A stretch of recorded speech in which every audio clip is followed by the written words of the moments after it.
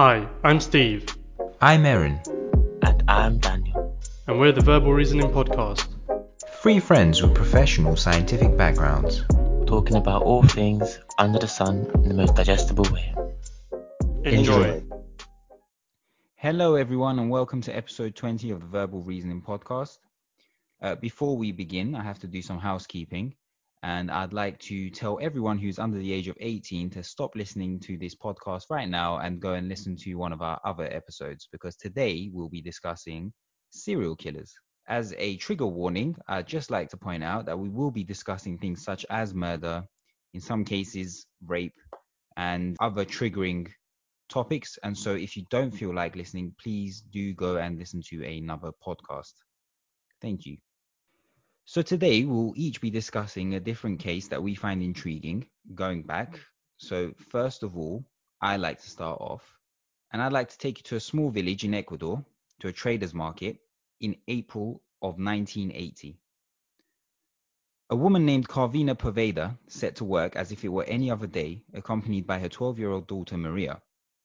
She set about selling miscellaneous goods to clients. Little did the duo know that they would become infamous for their role in one of the biggest crime scandals of the modern era. Whilst busy selling goods, Carvina was approached by a man who appeared to be an interested buyer. She didn't think much of the interaction until she was told by her daughter that that same man had tried to convince her to leave Plaza Rosa Marketplace with him. Summoning help, she pursued him, and eventually the man was captured by townspeople and held for the police, who began to suspect that they might have a madman in custody. In the face of the man's continuing silence, police tried a different strategy. Unbeknownst to them, the man had serious father issues, and through chance the police decided to send in an older man, a priest, Father Cordoba Gudini, undercover. What they'd done was, they got the father and dressed him in prison garb.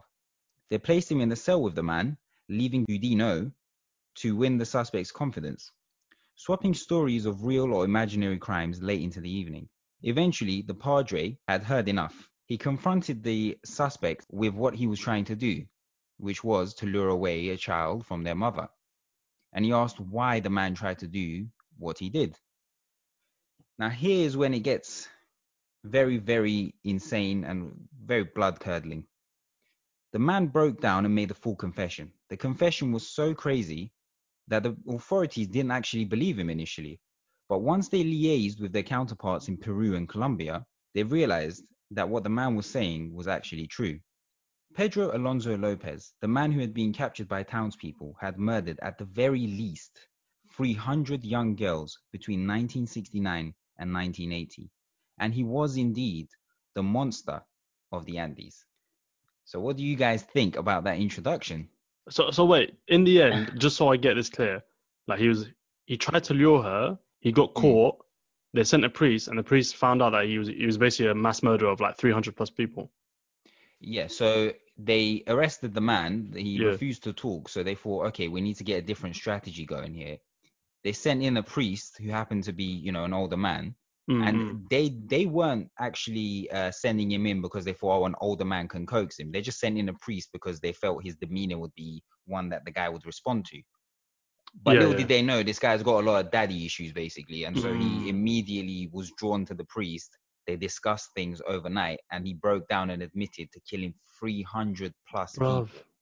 how do you manage that? Like, in what period? Do you know how long it took him to do that? So all I know is he was in prison in the 1970s and was released, I think, in 1975 or 6. So What? between 1976 and 1980, in like a space of maybe 4 years, he managed to kill 300 plus people. Holy shit, that's And they were insane. all little girls aged between 9 and 12. Where did he find all these people? All right, so I'm gonna get to it. I'm gonna get to the actual the story of who this man is and what he done and the unfortunate end of his victims. So I'll start off with his birthplace. So Pedro Alonso Lopez, who I'll be calling Lopez for the duration of my segment, was born to a prostitute mother who had 13 children, and Lopez was the 7th child. He was born in a village called Tolima in Colombia. He lived in absolute squalor, and at the age of 8, he was caught fondling one of his younger sisters by his mother. And so he got kicked out and was living on the streets rough. His bad luck at this point was that he was picked up by a paedophile who then promised him a place to stay and food, but unfortunately he was molested in a deserted house instead. So this led to him not trusting people at all and continuing to live on the streets. So he would go from village to village as a beggar, just begging for food and anything to get by. And he would stay, underneath shelters at night, up until maybe potentially the age of, I believe, to be 12, when he was adopted by an American family and enrolled into an orphan school. He stayed there for 2 years before he stole money from this family and fled. And they believe this was because he was also being molested by a teacher at this school. So nothing was seen or heard of him for a good 6 to 7 years. But when he turned 18, he was arrested for stealing an automobile and sentenced to prison. On his second day there, he was gang raped by a group of 4 older inmates. Wow. So this guy had a lot of stuff happen to him, and he was already clearly not very stable when he was kicked out by his mother. Mm. And things were only made worse. Thing is though, like, is it an excuse? No, Like, definitely. I'm not giving this as an excuse. He clearly had issues to begin with. but like, whose fault does this lie in? Like, obviously, ultimately, he's the owner of his own action and he killed all these people. But if you really look at it, if you like analyze the whole situation, like, you've just failed by society and by the government over and over again. Well, Let let me tell you what actually happened, because when we get to the end of this story, I think there's a lot of people that need to be held to account for what actually happened. So after the gang rape by the other inmates who are much older than him, rather than reporting them, he made a shiv and he killed 3 of his rapists. And now this is the part where the first error in the justice system occurs. He killed 3 of the inmates, but the guards at the prison decided that it was self-defense. And so they only gave him 2 extra years for killing 3 people. Wow. Mm-mm. So once he served the sentence, he left. And then he decided that now he had the lust for murder. And so this is when his killing spree actually began. So he was released and went to Peru. By 1978, he had killed at least 100 young girls in Peru. He targeted young girls from indigenous tribes of Peru, and he would lure them away from families on busy streets and busy market areas. He would lure them away, and then he would murder them. And he continued to do this for, as I said, at least 100 young girls before he was eventually captured by the Ayachucho tribe in northern Peru.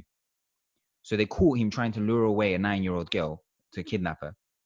They beat him up, they tortured him, and they were going to bury him alive when an American missionary intervened. She persuaded them to hand him over to the authorities. They did not want to do that. They said, this is our way of dealing with this situation, is to bury him alive. She intervened and she got them to begrudgingly accept to hand him over to the authorities. Now, here's the second time that the authorities let down the people of both Colombia, Ecuador, and Peru. The authorities in Peru did not arrest Lopez. What? So They just let him go? simply deported him for being an illegal immigrant. And they said that they would not waste their valuable time on Indian complaints. So he was deported to Colombia. And so he continued killing at will through Colombia and Ecuador, again, going after people of indigenous tribes to the less fortunate. He would lure them away from busy markets. And so he just continued doing what he was doing. And although authorities were aware of missing girls, they could not believe that it would be a single individual doing this. So they accounted for all of the missing people as a potential sex slave trade operation that was operating in the area. So they didn't have any kind of evidence, suspects, nothing. But then in April of 1980, a flash flood in an area near Ambato, Ecuador, uncovered bodies of 4 vanished children. At this point, they realized that somebody was murdering these children. It was shortly after this that he was caught at the marketplace. Now, he was originally charged with 53 murders. However, the number was increased to 110 due to the detail in his confessions. Major Victor Lascano, director of the Ambato prison, explained, if someone confesses to 53 and you find hundreds more, you tend to believe what he says. I think his estimate of 300 is very low because in the beginning he cooperated with us and took us each day to 3 or 4 hidden corpses. But then he tired, changed his mind and stopped helping. Now, I'm going to give you the third example of when the justice system let down these people. At the time, the law was such that in Ecuador, that even if you killed 100 people or if you killed one person, you served your sentences at the same time. So if you were given a life sentence, it was 16 years and that was it. So although he confessed to killing 300 people, he was only given 16 years in prison, at which point he was eligible for parole. So he served 16 years of prison and then was released on the 31st of August on 1994. He was then rearrested as an illegal immigrant and handed over to the Colombian authorities. Now here's part 4 of when the authorities failed these people. The Colombians, once they arrest him, say that he is insane and hold him in a psychiatric wing of the Bogota hospital. In 1998, he's declared sane and released on a $50 bail. What? That's crazy. Since then, no one knows what happened to Lopez, and he has simply vanished.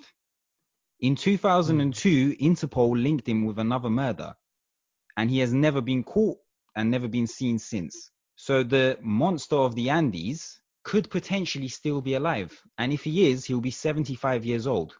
Mad. So That's where people do we killing go still. in dissecting this case? There's so many like holes. I mean, all right, let me put this out first, innit? The guy was a horrendous person. Like, I've never heard a story this bad, to be honest. Like, this is almost government level, like, do you know what I mean? Killing, murders, and but like saying that at the same time, there was clear like kind of like racial tension between obviously like the government and the native tribes. So that's the part that really bothers me the most is that when it was first happening and it was just like, oh, natives, they didn't really care, they didn't take it seriously, just deport him and let him go. I think Can I that say that this man was interviewed shortly before he was released from the psychiatric hospital? And in the interview, he referred to himself as the man of the 20th century and said that he had zero remorse for what he's done. And he was released on a $50 bail. that's crazy, man. The people who Who smoke paid weed it? will get less than that. He had $50 himself. When he was caught, you have a certain Okay. amount of money on you. So he just paid for himself and left. The families of the victims, it's been reported, we don't know how true this is, but it's reported that they saved up as much money as they could and got 225 grand, and they were willing to pay for anyone who would kill him in prison. That being said, he was put into a high security prison in his time in Ecuador, and so no one could touch him. He was completely under surveillance at all times. He was protected by the government, really.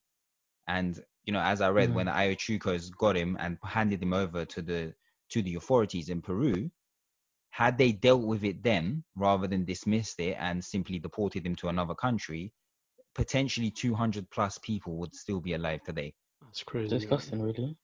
The Guinness World Book of Records had actually listed him as the most prolific serial killer of all time, but they were forced to remove this because people believed that it made light of the situation and almost made it into a sort of competition. Comical thing. Yeah, it was a competition, and so they were worried that other people will try to one up this because the kind of mentality of a person that would commit these kind of crimes, they would read that and they might want to emulate it. So Yeah. they had to remove it. But I mean, did you lot know about this case before today? Never heard of it.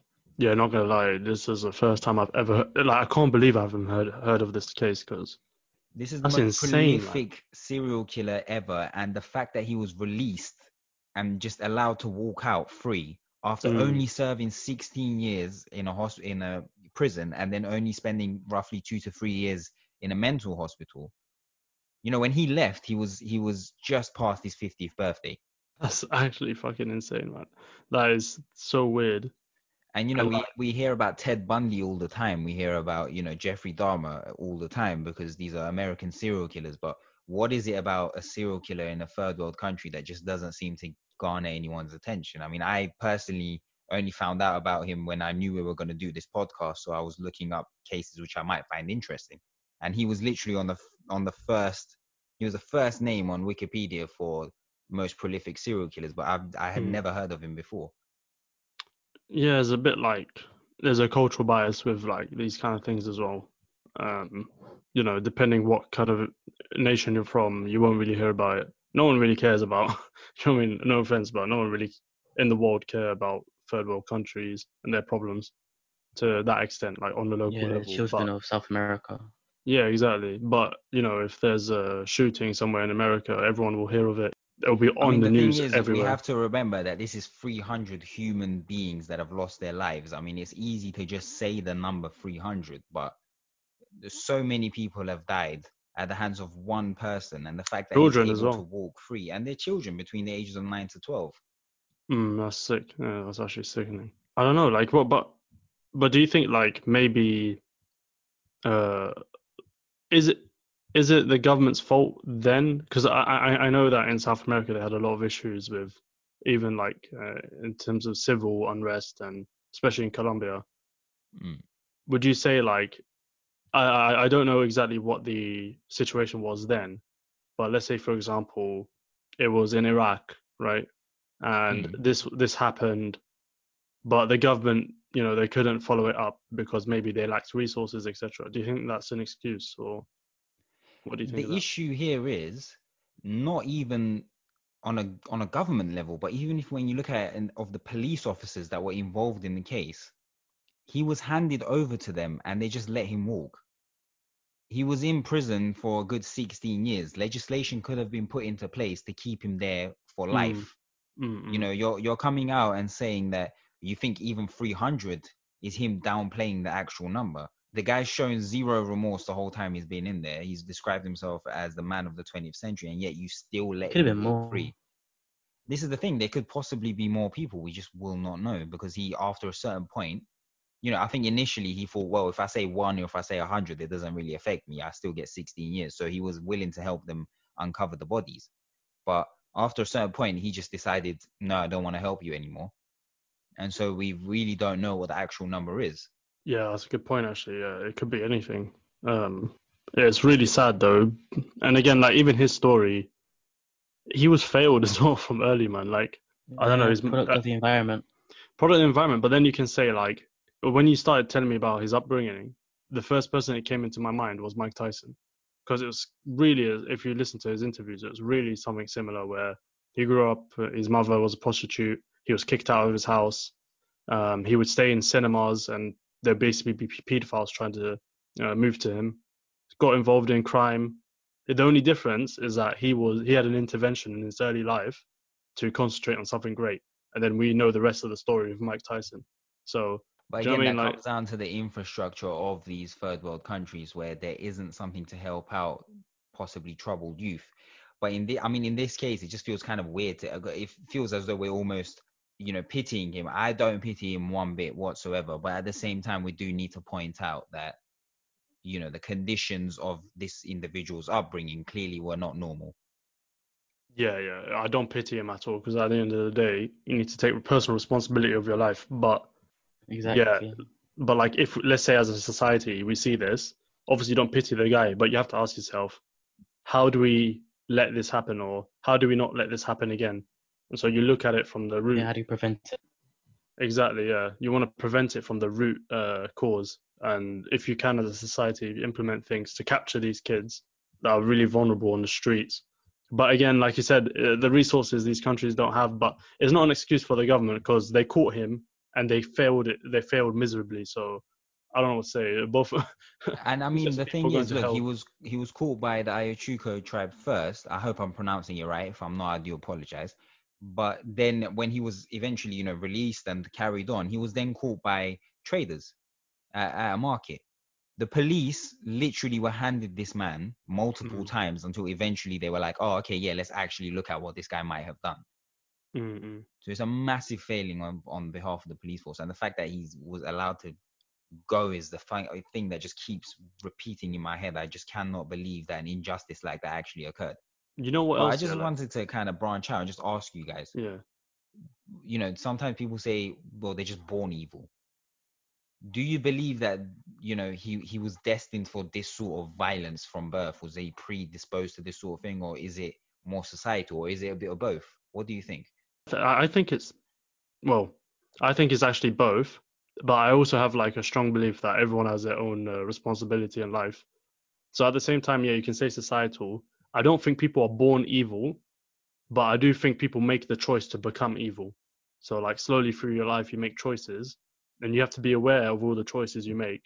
And if you, when people make bad choices, usually they don't care for the consequence. And when you start racking these, let's say, bad karma points up, then you're basically evil. But like you said, everyone's dealt a hand. Everyone's dealt a card, uh, a hand of cards at the beginning of their life, which you can't change, and obviously it's going to give you a better chance of life or whatever. But it's never an excuse. I think I agree with to a certain extent that an individual might be born with a certain part of their brain more developed or less developed, where they are more predisposed to aggression, or they're more predisposed to a lack of emotional empathy. That being said, none of these are direct cause to behave in the way that we see modern day serial killers or psychopaths behave. So I think you might be predisposed, but never do anything like this in your life. But I think the main player here is the environment. If that individual had been born into a caring, loving household in a good area, I don't think he would be at that point in life. But do you? But like some people may argue like there are people, maybe his brothers and sisters, they grew up the same way, at least from an early age. And perhaps they weren't molested later on, etc. But do you think that kind of do you think saying that gives them an excuse? Is that an excuse, or is it valid to say these kind of things? I think two things can be true. As in, his environment played a big contribution into who he became, but at the same time, we've also said personal responsibility. So yes, his environment was terrible, but at the same time, he made that decision to become who he became. So Yeah, I I think feel it's a you. bit of, I think, no way am I giving this guy any kind of, as with anyone we're going to discuss today, we're not giving any of them, a way out or a way to explain their actions, but we're Mm. just pointing out that, there's a certain level of explanation that can be given to the environmental factors that led to who they became. I've got a question. Mm. In this case, when the natives caught him and they were about to bury him alive, it was a form of let's say it was basically what's it called when it's capital punishment, like punitive punishment, right? Like Retribution? mod. Dan? Retribution. Retribution, yeah, yeah, it's like retribution. Do you think that's applicable, or should it be allowed in this case? Do you think that's an ethical thing to do? No, because that singular tribe was going to bury him alive for trying to kidnap that child. They didn't know what he had done prior. So yes, he should have been given into the authorities because the families of the victims should have been able to see him face justice. That would have robbed them of that. And with the confessions that he gave, at least some of those families found their loved ones, found out what happened to their loved ones. It's the not knowing in some cases that's worse than anything. But like things like this, I feel like it's born out of when the community doesn't can't deal with these like dangerous issues. The When I say community, I mean like the government. The community take over. Vigilantism starts. You see it. We saw it in New York with I forget what they're called, but like something angels, where I think it's like in the 80s or 90s, it was quite bad with the mafias, etc. The police weren't really dealing with them, and so you got local vigilante groups coming out. Do you think it's a necessity in these countries where like they have to take it upon themselves to enact justice? I These things mean, escalate though. yeah, that's true. They escalate. So, I mean, at what point do you say no to kind of mob justice? Obviously, this person, whatever, physical torture that they put him through, I wouldn't really, bat an eye to it, but it's just the precedent that it sets. Because in that particular instance, they didn't actually know that he had, as I said, committed the murders. So they were going to kill him for something else. At what point does that something else become so blasé, where there's somebody's walking down the street, they look at you funny, you say mob justice, and you kill them. Mm. So that leads to a slippery slope. I think what they ended up doing was the correct thing, which was handing him over to the authorities. But the problem there was the authorities were corrupt. That's But what if needs to be, that's what corrected. needs to be fixed. But let's say you were living in that community and you know this is the problem. Like if Mm. you go to the authorities, it's so corrupt that things won't be sorted. Um, I don't know. I like I I get find it where you're coming difficult. from. I get where you're coming from 100%. Mm.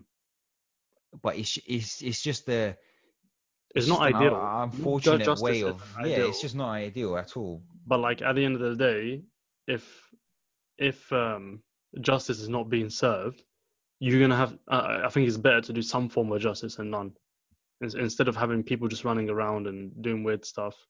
We see how the justice system works. When people try and fight back, there was a case of the girl that was kidnapped, and I think she killed her kidnapper, and she was going to be sentenced to life in jail. If you know what I'm talking about, Yes, in there's a America. Netflix documentary about her, and Kim Kardashian, I think, tried to get her exonerated. I can't remember how that ended up, but Yeah, there is a documentary on Netflix about that. Yeah, I get Dan's point, but in a world, let's say you live in a world where justice is never served and corruption is rife, and although it's not ideal, is either you don't deal with anything or you attempt to deal with it. What would you do? I mean, in that particular scenario, if I was the people of these tribes, or these villages, who noticed the amount of missing people, the sheer volume of it that was missing, that of missing people, and I knew that my local authorities were not going to do anything, of course I take matters into my own hands, which is what they did. Because shortly after the 5 bodies were uncovered due to the flash storm is when he was caught, because they were more vigilant. Once they realized that, okay, this actually is a singular person that's doing this, that's when they became more vigilant, and they decided to take matters into their own hands, and that's how this monster was caught. So I guess to an extent, yes, it just depends on the circumstances that you're in. We Mm. come from a place of privilege, in that we can say, no, let the authorities deal with it, because we have certain things in place for the authorities to deal with it. But if you're living in a country like that, you don't really have much of a choice. And so I do agree with you that to an extent, yes, like community policing, I guess, is kind of what you're getting at, Yeah, almost. yeah. I wouldn't Um, say like that's a good thing for the West or where we live, like where basically justice is usually served. But I don't Well, know. I mean, I would even argue that justice isn't actually served with us either, but there's certain channels that you have to go through, and if you don't, yeah, then, there's as Dan checks. said, you are going to be sent to prison. So There's I checks wouldn't and recommend it. balances. Yeah, there's checks Exactly, and there's checks and balances. So, balances. Yeah. but yeah, I found a really interesting one online. So this story is, well, I'll go through it. So there's a lady. It's about this lady called Mary Ann Britland. She was born in the 1800s, towards the end, 1886, and she grew up in Bolton. So this lady grew up and married a man named Thomas, and they ended up having two daughters, Elizabeth and Susanna. Mary didn't. It didn't seem like an unordinary person. She had two jobs. At the time, she was a factory worker, which was quite common in the Midlands. And at night, she worked as a barmaid also. So, to be honest, this was normal in society. But one day, Mary went to a nearby chemist and claimed that she had some mice infested at home. And the chemist, well, obviously allowed her to buy the packet of vermin killer. And this packet contained both, sorry if I don't pronounce the chemicals correctly, but it's arsenic and strychnine, which I believe is extreme poison. At the It's time, strychnine, I think. strychnine, there we go, strychnine, that's it. So, yeah, anyway, at the time, due to the laws, she was required to sign the poison register. So, doing that, her obviously she is a serial killer, and so her first victim actually was her eldest daughter, which is quite sickening. So she poisoned her first eldest daughter, and her daughter was around 19 years old. in March 1886. Her death was initially attributed to natural causes, so the doctor thought she just died of a heart attack or something along those lines. And in the end, Mary claimed £10 on her life insurance policy. So she took out a life insurance policy for her daughter. Back in the days, £10 was a lot of money, especially for factory workers in the Midlands. I mean, even today, I'll take £10. But so time goes on. Relax, buddy. Don't think I didn't notice that. Relax, buddy. Time, all right, Erin. Yeah, well, watch yourself. So time goes on, and her next victim was her husband. So she also poisoned her husband, Thomas, and at the time he was aged around 44. His death was on the 3rd of May, and it was again diagnosed for epilepsy. So a bit different, but something that's naturally occurring. And surprise, surprise, she claimed on the insurance once again. So yeah, you think this woman's a piece of dirt, and then the story thickens. After investigation, turns out that Mary was having an affair with the neighbor Thomas Dixon. So during the whole time that she was married, she was having an affair, and then decided to kill her own family. And it gets worse actually. So after her own husband's death, the neighbor Thomas and his wife felt very sad for her, and they invited her to stay at their place. And actually, it was the 29-year-old wife, Mary, which invited her over. Funny enough, they have the same name. Mary, the wife of the neighbor, then became the third and final victim. So that is some scary stuff. All 3 deaths were almost near identical, and so you can tell that the police had some suspicion on what was going on. In the end, the police found lethal quantity of both poisons in all the bodies, and it somehow added up to the amount that she also brought from the register. So obviously, it was immediately assumed that she's the killer. So she was arrested along with Thomas, the neighbor. In the end, with the police, she ended up confessing and said that she wanted to marry the neighbor Thomas, and that she poisoned her first daughter because she thought she suspected her plans. Now, to do that is sickening. Like, whatever, even if you sleep with your neighbor, to then realize that your daughter is about, she maybe sussed it out, and then to poison your own blood. I don't know. I don't know what to think of that person. Yeah, so that was why she killed her daughter, and then her husband because she wanted to live with the neighbor. She was charged with murder of the 3 victims, but Thomas himself was found to play no part in the murder. I'll get your thoughts on that later on. Her defense was that the small amount of money from the insurance payout doesn't justify the killings. So I think that was her point. But yeah, that went nowhere. And in the end, she was sentenced to execution. And during the sentences, she declared, in obviously a posh 1880s voice, "I'm quite innocent. I'm not guilty at all." So in the end, she was sentenced to the death penalty and executed the same year. And stories say that as she was dragged to the gallows, she was screaming and asking for mercy.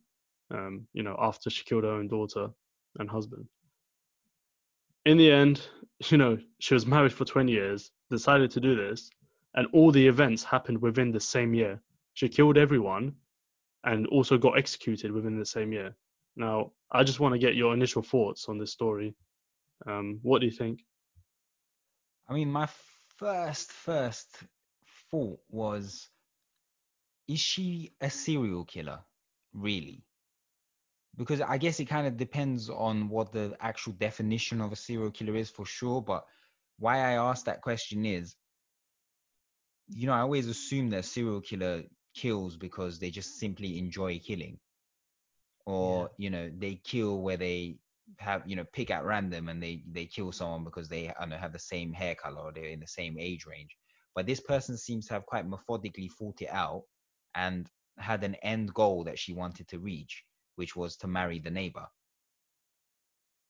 So I mean, is this a serial killer? Do you think? I mean, that's the first thing that popped into my head.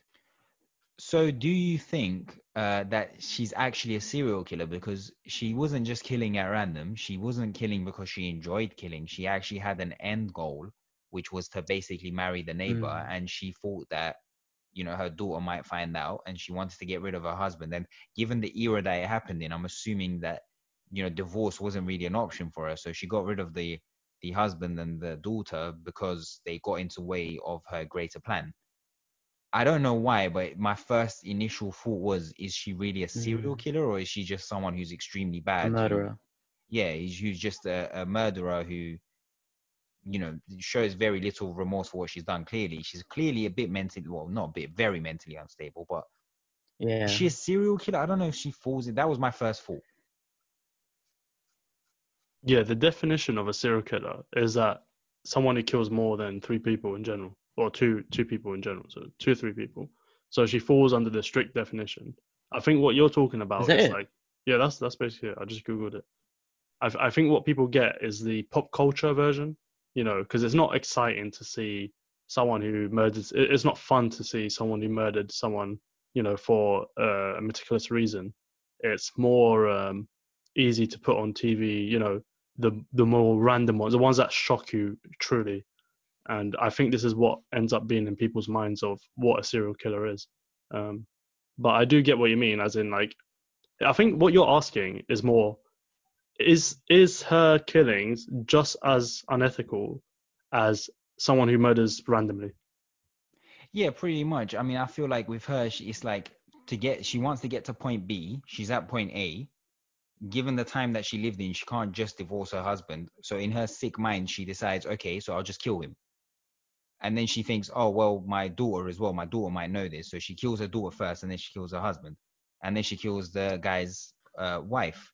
So in her head, to be with him, these three people are in her way, so she kills them. That to me sounds like, yes, she's clearly, obviously mentally ill. Mm, But you know, She with could do this serial again killers, yeah, I mean, true. she can do it again for sure, but like it just feels to like get a her promotion. yeah, no, but like it just seems like Anything. her plan was to kill those three people to get in that were in the way of what she wanted. Whereas with a serial killer, from what I understand, it's more like a bloodlust where they can't stop themselves and they will just keep going. Oh, I see what you mean. But which one's more evil? Is the bloodlust more evil, or is the one where you attempt to execute a plan more evil? They're all evil. I Yeah, think equally. I can't really quantify it, to be entirely honest with you. I just feel like the one where you're executing a plan is the slightly more sane version of what is an insane situation. But then if you premeditate it and you know exactly what, for example, like there might be a serial killer that kills randomly, and usually you can put it down to they're insane, pretty much, Mm. because they're not planning it out. Someone who like meticulously plans something is very aware of the effects that they're going No, no, to put on can I someone. just say, Yeah. serial killers do meticulously plan how they're going to kill. They have a modus operandi or They whatever do, it's yeah. called, and they have an MO basically. So they meticulously plan it. When I say randomly, I mean that they won't say, "Oh, I'm gonna go down to this house and get this particular person." They'll kind of troll the area, and being the predators that they are, they'll look for people who they deem easier to be able to, you know, capture and take. But in this particular instance, it's like she literally had in her head these three people and she went through them systematically. When I say randomly killed, I don't mean someone who goes out into the street and randomly just stabs someone or shoots someone, because that, in my opinion, isn't a serial killer either. That's just an insane person. A serial killer is someone who, in my opinion, has a pre-calculated way of killing and does it because they enjoy doing it. The victims are only random in the sense that they might not have a prior attachment to the victim. But this person, Hmm. this woman seems to have planned it out. Oh, for You know, sure. she's Yeah. went and gotten the poison. She's thought it through and said, "Look, these three people are in my way. I'm going to get rid of these three people and get to my end point." So when you were explaining it to me, I just thought, you know, weirdly enough, I just thought, is she a serial killer? I mean, I guess the thing is, I know she's a serial killer by the definition of it, but for some weird reason, I just thought, is she a serial killer, or is I she see just what you mean. very, Yeah. very mentally ill? Is she mentally ill though? Do you think people who do this are mentally ill? For Has to example, be. but Aaron, They're ruthless. people go to war. People go to war and kill each other under horrific circumstances, but we don't call them mentally ill. But when someone kills for a different Mm. reason, we then want to label it as mentally ill. I mean, for sure, sometimes a lot of times that extreme mental pressure will cause these things. But are they always mentally ill? So my understanding of like war, obviously none of us have been to war. We don't know what it's like to be in war.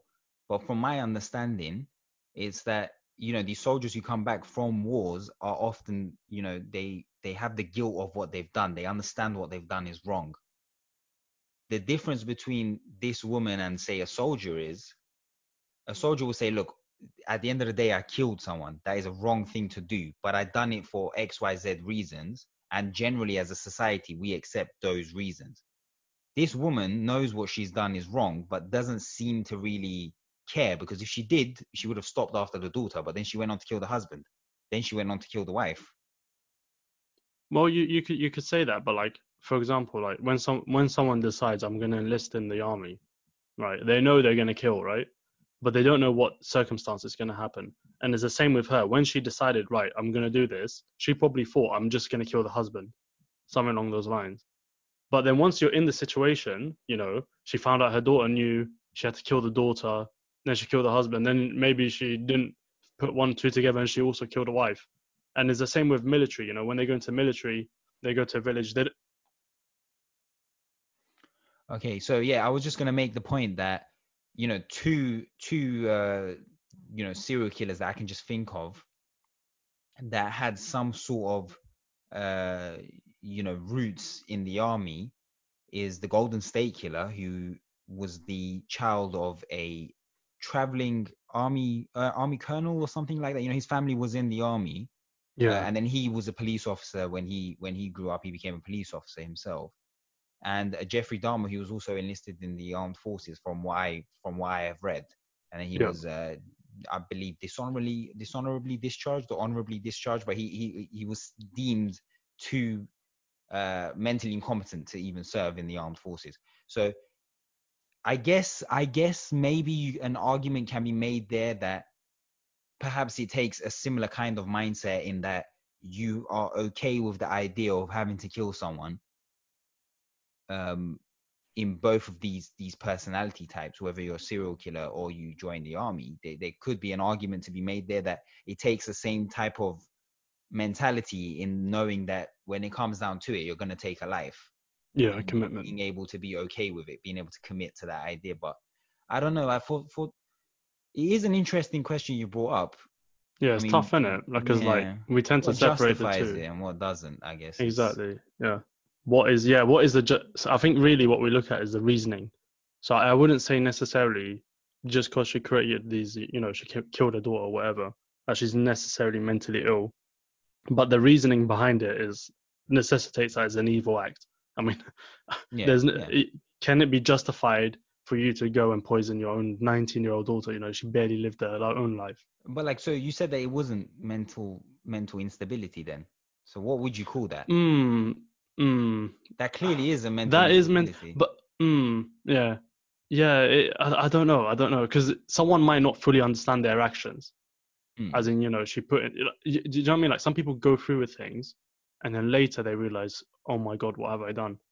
There is a lack of responsibility. It's like when you see, teenage boys in London kind of stabbing each other. I don't believe beforehand they really understood what that action will be, but they're Okay. committed to carry it through, and only afterwards do they get the repercussion of PTSD, etc.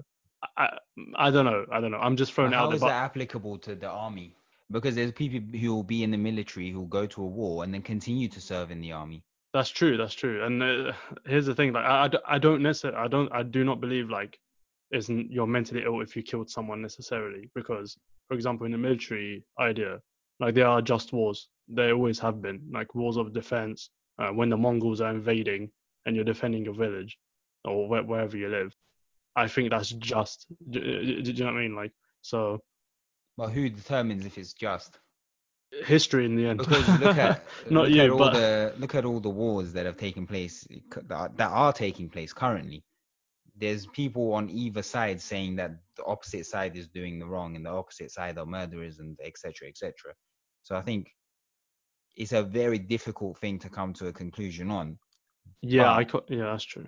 but when you, like I said, I think it's more of a societal thing. So as a society, we say that if you are a civilian and you kill another civilian, then that is wrong. And so what this woman has done is wrong on that basis alone. But on top of it, she's not only killed one, not only killed two, but she's killed three people, She's two of definitely whom were wrong. her Yeah, family. One of them was yeah, her actual flesh and blood. She's clearly, so I think as a society, we can deem that as mental illness. But the army thing, as you said, because it's a larger scale thing, maybe as a society we deem that as okay. yeah. It's a tough one, and I'd like to have a, maybe have a conversation with a psychiatrist one day to really explain what is mental illness. Is it always the case that heinous acts necessitate that they're also mentally ill? I'm not too sure about that one, but yeah, I had a few questions about what do you think of the other husband? I mean, in the end, he was completely acquitted. Um, it was his wife that died, but also it was him that did. He also invited them to the house. So, do you think he had nothing to do with it? I mean, it was a long time ago, and the records aren't too clear anymore. No, we can't do any more investigations. But it did seem quite weird that he was immediately acquitted straight after arrest. I mean, I think the whole point that I made of given the era that it occurred in, I don't think, we obviously know that that was a horrible time to be a woman. I mean, I guess it's always not a fantastic time to be a woman because of the disparity between the sexes, generally speaking, anyway. But specifically in that time period, she couldn't have divorced her husband. She couldn't have done a plethora of things in life because she was a woman. And I think he kind of took advantage of the situation a little bit. And when she killed her daughter and then killed her husband, he surely must have known that the fact that the woman that he's cheating with has now lost both her daughter and her husband, something was going on there.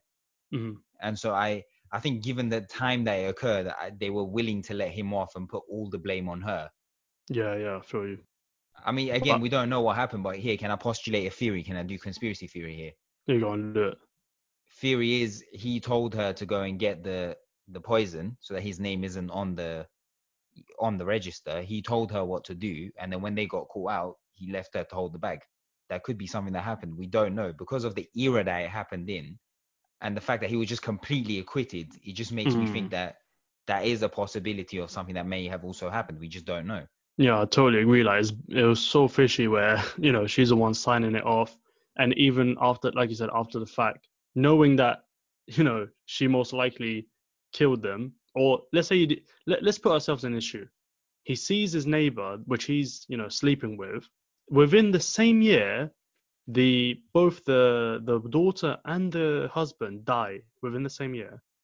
And then she asks, "Can I live with you?" I mean, I don't know, like guys, be careful in it. Like I don't want to say like, but like in the future, if you ever caught in an entanglement or something like that, like be really careful because this is obvious. For me, this is obvious. So Yeah, I mean, that's why I'm saying I'm gonna be a bit of conspiracy theories without knowing anything about this case whatsoever. I just want to put that out there. I know absolutely nothing about it, but just given the time period that it occurred in, I think it's more than likely that they were willing to just prosecute the woman without really looking into the man's involvement in what actually took place. yeah, no, I totally agree. Yeah, I think it's the fact of sexism as well as pure is playing into this. I mean, yeah, it's so easy to convict. It probably was easy to convict her. I think during these times as well, this is where like witch purges were happening, etc. So I mean, you can think about how, yeah, what kind of time period it was. I mean, the fact that there were still literally witch hunts going on is pretty indicative of it. it's a bit of a mazine, but yeah, I also wanted to bring up something else. Do you think that she deserved the death penalty? Do you think the death penalty is applicable for this situation? Like your personal feeling? My personal feeling on the death penalty as a whole is that the death penalty should not exist for the simple reason that, I come from a country where when they did have the death penalty, depending on who was in charge, they could literally, for whatever reason, just hang anyone who was against their particular regime. So I don't agree with any country having the death penalty. Now, if you're asking me whether or not it was justified to kill someone who's then killed 3 people, potentially. I mean, if you ask me the question again, but ask me if you think that I think the monster of the Andes should have been executed. Yes, 100% he should have been. But in this particular case, I'm not too sure. I'm not too sure. Generally speaking, I'm completely against the death penalty because of the repercussions of what the death penalty means to society as a whole and who is in charge of, handing out the death penalty. But in this specific situation, I guess you're kind of asking me, am I okay with an eye for an eye situation? Which again is a slippery slope. But I think in extreme cases, such as the monster of the Andes, such as a Jeffrey Dahmer, John Wayne Gacy, Ted Bundy, so on. I think, yeah, there it is justified. But I don't know, in this particular case, as heinous as the act was, I just think I just can't quite wrap my head around giving her the death penalty. I think life in prison would have been a better option for her because, again, it seems to me that somebody who would do something like that, who, in my opinion, could have potentially been manipulated, might actually deserve some psychiatric help, but shouldn't then just be released into society. Should be kept, under lock and key and, under supervision at all times. But in her particular case, I don't know. Because, again, I don't know the entirety of the case. Yeah. First case that we discussed, 100% yes, should be given the death penalty without any kind of hesitation. Should 100% have been given the death penalty. But again, look, actually, you know what? Look, now that I think about it, she was given the death penalty. He walked free. Can you imagine? 300 plus That's murders, crazy. and he crazy. walked free, and she was executed. Mm-hmm. There was no one to say, what about her? Is she insane? She would declare her insane and put her into a hospital. Yeah. So again, it's just, It's a tough one. how do you make that decision of when to hand the death penalty and when not to? At what point do you draw the line? Is there a particular kill count that you say, okay, at this point we give the death penalty? Or Like, in my opinion, crimes like murder, especially when it's premeditated and without like justifiable cause, for example, like self-defense, crimes like rape, in a perfect world, hypothetically, I totally agree with the death penalty. I think it's the ultimate deterrent. But I do acknowledge that in the world that we live in, this can be used, for example, for political gain. This can be also, like in the case of America, where it's the justice system has a kind of racial bias, can be basically genocide. Do you know what I mean? People being prosecuted for the wrong things, then find out like maybe 30 years later that they were actually innocent. Because of this, I don't think it should be implemented unless like the nation is proven to have a high level of moral, consistency. But in practice, that means no nation can do it. So I may as well throw it out the window. Yeah. But if someone asks me, like, do you have any qualms with it? Even one murder, Evan, I have no qualms. Unless it, But like, do if you it's not premeditated and, do you not think, like, okay, look, again, I don't know this case, but I'm just going to use this Yeah. case as an example. Yeah. Let's say there's a case where a woman who's not at full mental capacity, or a man who's not at full mental capacity, falls prey to somebody who is a predator, who manipulates them into committing a crime, who then goes and, let's say, murders someone. Yeah. Do you really think that person should be given the death penalty? That's different. No. So but then how do you know? That's the question. Yeah, because you have physicians. That's what I mean. You have people that can determine this. Yeah. Let's say, for example, a boy grows up in a terrible area. Yeah. He's surrounded by gangsters his whole life.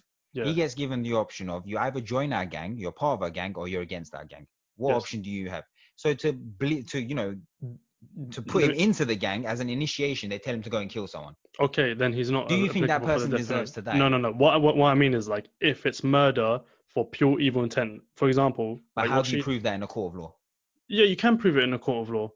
How? Like, if there's no evidence to support it, then you basically prove it. I mean, I don't know. I'm not a lawyer in it, But I Okay, so assume you can prove these kind of I things. go tomorrow. Yeah. I buy a gun and Yeah. let's say I go and I kill someone a week later. Mm, These are the hard facts that you know. mm, Maybe I had an altercation with the guy a week before I brought the gun. mm. That it clearly shows some level of premeditation there. Yeah, yeah, I went and I killed the person. yeah. In your eyes, do I now deserve death? Yes. Okay, but now let me do the counter argument.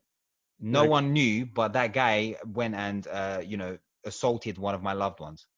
But this is what I'm saying. This is why I say Is that not mob justice? You agreed with mob justice as well. So now I've gone and killed that person. no, that's But what how do that's you prove that in a court of law? This is Bruv, what I'm listen. saying. What I'm saying, yeah, in practice, it can't be applied. That's my point. But I'm saying on a perfect utopian world, if let's say, what I'm trying to say is that if they have no, for example, mental disability, or if there's no like underlying reason why they committed murder, and they just committed murder because they wanted to gain, Hmm. then yes, they deserve it. But I said this, like I acknowledge this is not a perfect world we live in, so therefore it's not practical to apply it at all. Do you see where I'm Yeah, I coming mean, from? Like, I'm very I'm much. thinking of like for example, like communism. In pure theory, it's perfect. In practice, cannot be applied at all. You might disagree on it, but like that's the kind No, no, of I do agree with that. I do agree with that. but that's the kind of thinking I'm going through, like that in that One sense. might say capitalism is the same, Stephen. But before we turn this into a political podcast, so like I just want to make it very clear, as a Verbal Reasoning podcast member, Erin, I completely and utterly am against the What do death you mean, penalty Aaron? in You mean all every. of us? Because clearly, Stephen is very much pro Oh death my penalty. god. I don't know what's going on here, but me personally, I just think that there's more to every. I mean, beyond the serial killer thing. I know this is the serial killer podcast, but if we're just talking, just somebody goes out and kills another person, there's always many different angles to look at that particular event from. And so I just don't know how you can ever unilaterally say, that person definitely deserves a death penalty in that circumstance. As I've mentioned, in a circumstance like a Ted Bundy, like a Jeffrey Dahmer, like a Lopez, the monster of the Andes. Yes, okay, you can say that that individual is terrible, but what percentage of the population are serial killers? For the regular person who might end up committing a murder, I don't think I don't think that, eye for eye approach is the right way to go about it. Okay, now my disclaimer. I, as Steve, officially do not support death penalties in application in any real life situation because of what I said. I only entertained some hypothetical ideas, which Aaron tried to put into my mouth as this is what I want to happen in this world. Boy, I But I don't know. have, You need to do that quick disclaimer because you were sounding kind of crazy there for a minute. but if these guys died somehow, I'd have no qualms. That's all I'm gonna say in it. Which guys though? Both the lady and the Andes Don. Oh yeah, them. Yeah, sure. Yeah, them for I wouldn't sure. have any qualms with I them either. I'm just talking about like a general public. Let's say if somebody committed one murder, went in and gave general, themselves in, then I yeah. wouldn't really be like, oh no, give them the death penalty. No. I think like if it ever was a, let's say like in America where it's already applied, I'd only be like happy with it if it was like a unanimous decision, like no shadow of a doubt. If there's any shadow of doubt, it shouldn't be applied at all. But That's like, technically speaking, that is how it's applied now. no, not really. Technically Yeah, speaking, you but can't we just give know, someone the Evan, death penalty. we know. Yeah, You but know what I this mean? is what Like I'm saying. This is what I'm this saying. is what I'm saying. This is what I'm saying. This is what I the said. Yeah, listen okay, to no, me. no, no, no. This is But why I said it I'm can't be just putting it applied. out there. I'm just putting it out there. I'm just All putting it out right, there, just so cool. that our So listeners just know for your it. viewers, yeah, I don't want you to get triggered by me. I'm not like this right wing guy, but I'm just saying in it. I was just entertaining thought. But Also, you know, countless times somebody has been executed, and then many years down the line, they found out that actually, they hadn't committed the crime that that's they what I were in. said. Do you That's see what what I I'm said. saying? So This is why I it's said it's impractical. It can't be applied, bro. Stop putting okay. No, words no, in my but mouth. I'm just saying. I'm Oh, just this saying. guy, Let's yo. just make it very clear, innit? Just making it clear, guys. Yeah. Just making it very clear. Uh, So yeah, I mean, this was our kind of. You know what? Just to wrap up, I want to ask. So we decided to do this podcast because we basically looked online to see, what are people interested in. And when we look up, let's say top 10 podcasts, what we see is like the top 10, maybe the top 8 of them are serial killer podcasts or true crime podcasts. What is it with society's fascination with serial, like why is society so fascinated by them? why do girls love serial killer documentaries? I love serial killer No, documentaries. no, I no, don't but know. no, I don't know, man. No, My no, what, like, what? experience Yeah. is that they really do like to. I don't know. Most of the girls I've dated, let's put it this way, they like to watch serial Well, killer documentaries. to be honest, I mean, I literally, my FBI agent was to look through my, watched Amazon and Netflix documentaries, I always, if I see a documentary about serial killer, I'm almost immediately intrigued, and I kind of want to watch it. Um, but it's But just it's the why. thing, isn't it? Why do we glorify them? But Basically, I don't know that's if what we're it's even doing. glorifying. I It just is kind because of, we make films out of them. At that point, you're glorifying them. hmm. Like you know the cults end up like rallying around these serial killers. Like it happened to I forgot that American guy. But like you get like groupies because they're serial killers and then be glorified in pop Oh, culture. every serial killer pretty much in What America is that has had about? groupies. You people, you're broken. I I just want mean, to say it. for me personally, I'm just kind of, I guess what I'm kind of intrigued about is the psychology behind it. I mean, obviously, I've got a neuroscience master's. I've always been interested in kind of the brain and how it works, and I've always kind of been intrigued by what makes a person bad. Is there like a brain defect that some people are born with that we can actually test in a laboratory and say, yes, there's this particular gene that makes them this way, or is it societal, or as we discussed, is it a bit of both?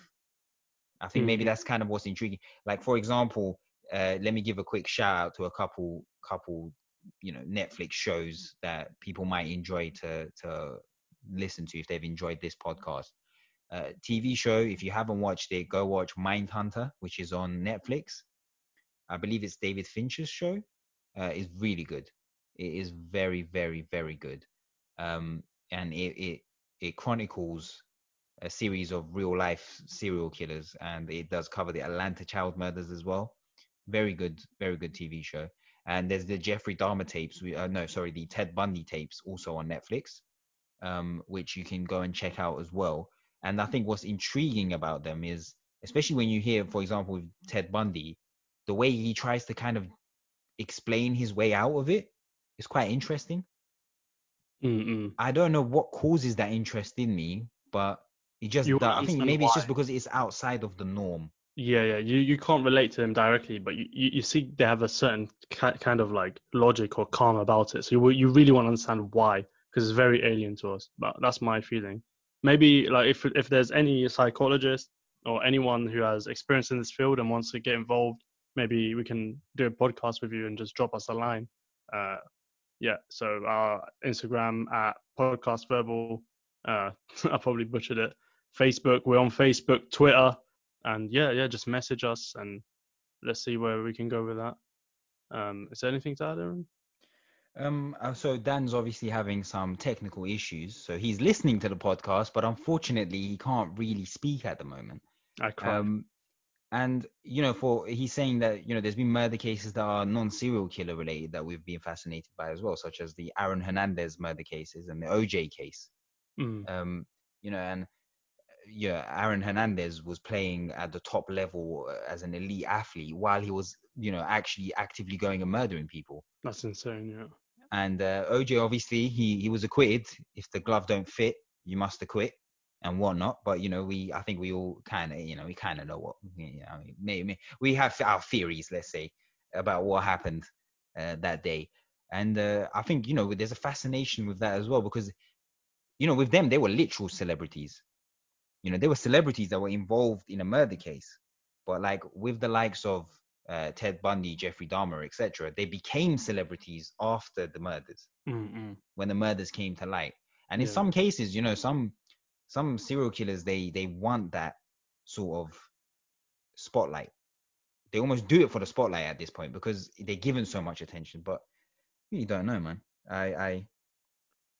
Yeah. I mean, that was that. Daniel just wanted us to mention that, so I'm mentioning it now. But Yeah. yeah. I think we can wrap it up now. And thanks for the listeners for listening to us. And thank you very, very much for supporting us. We really appreciate it.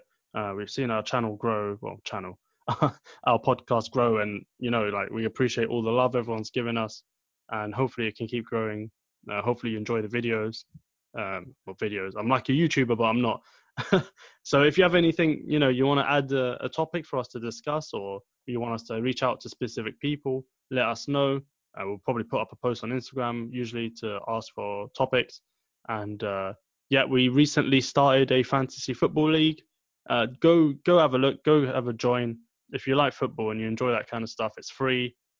Actually, there's even cash prizes for first, second, and third, and maybe a little prize for the last place. But there we go.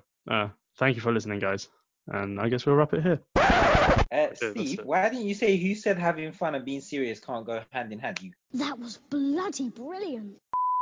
Yeah, he sent it. Yeah, it's that dumbass video. Oh, with the fucking llamas. Jesus Christ. Oh my god, I hate that shit. What is that? Can someone explain to me what that's meant to be? Because I really don't get it. That was bloody brilliant.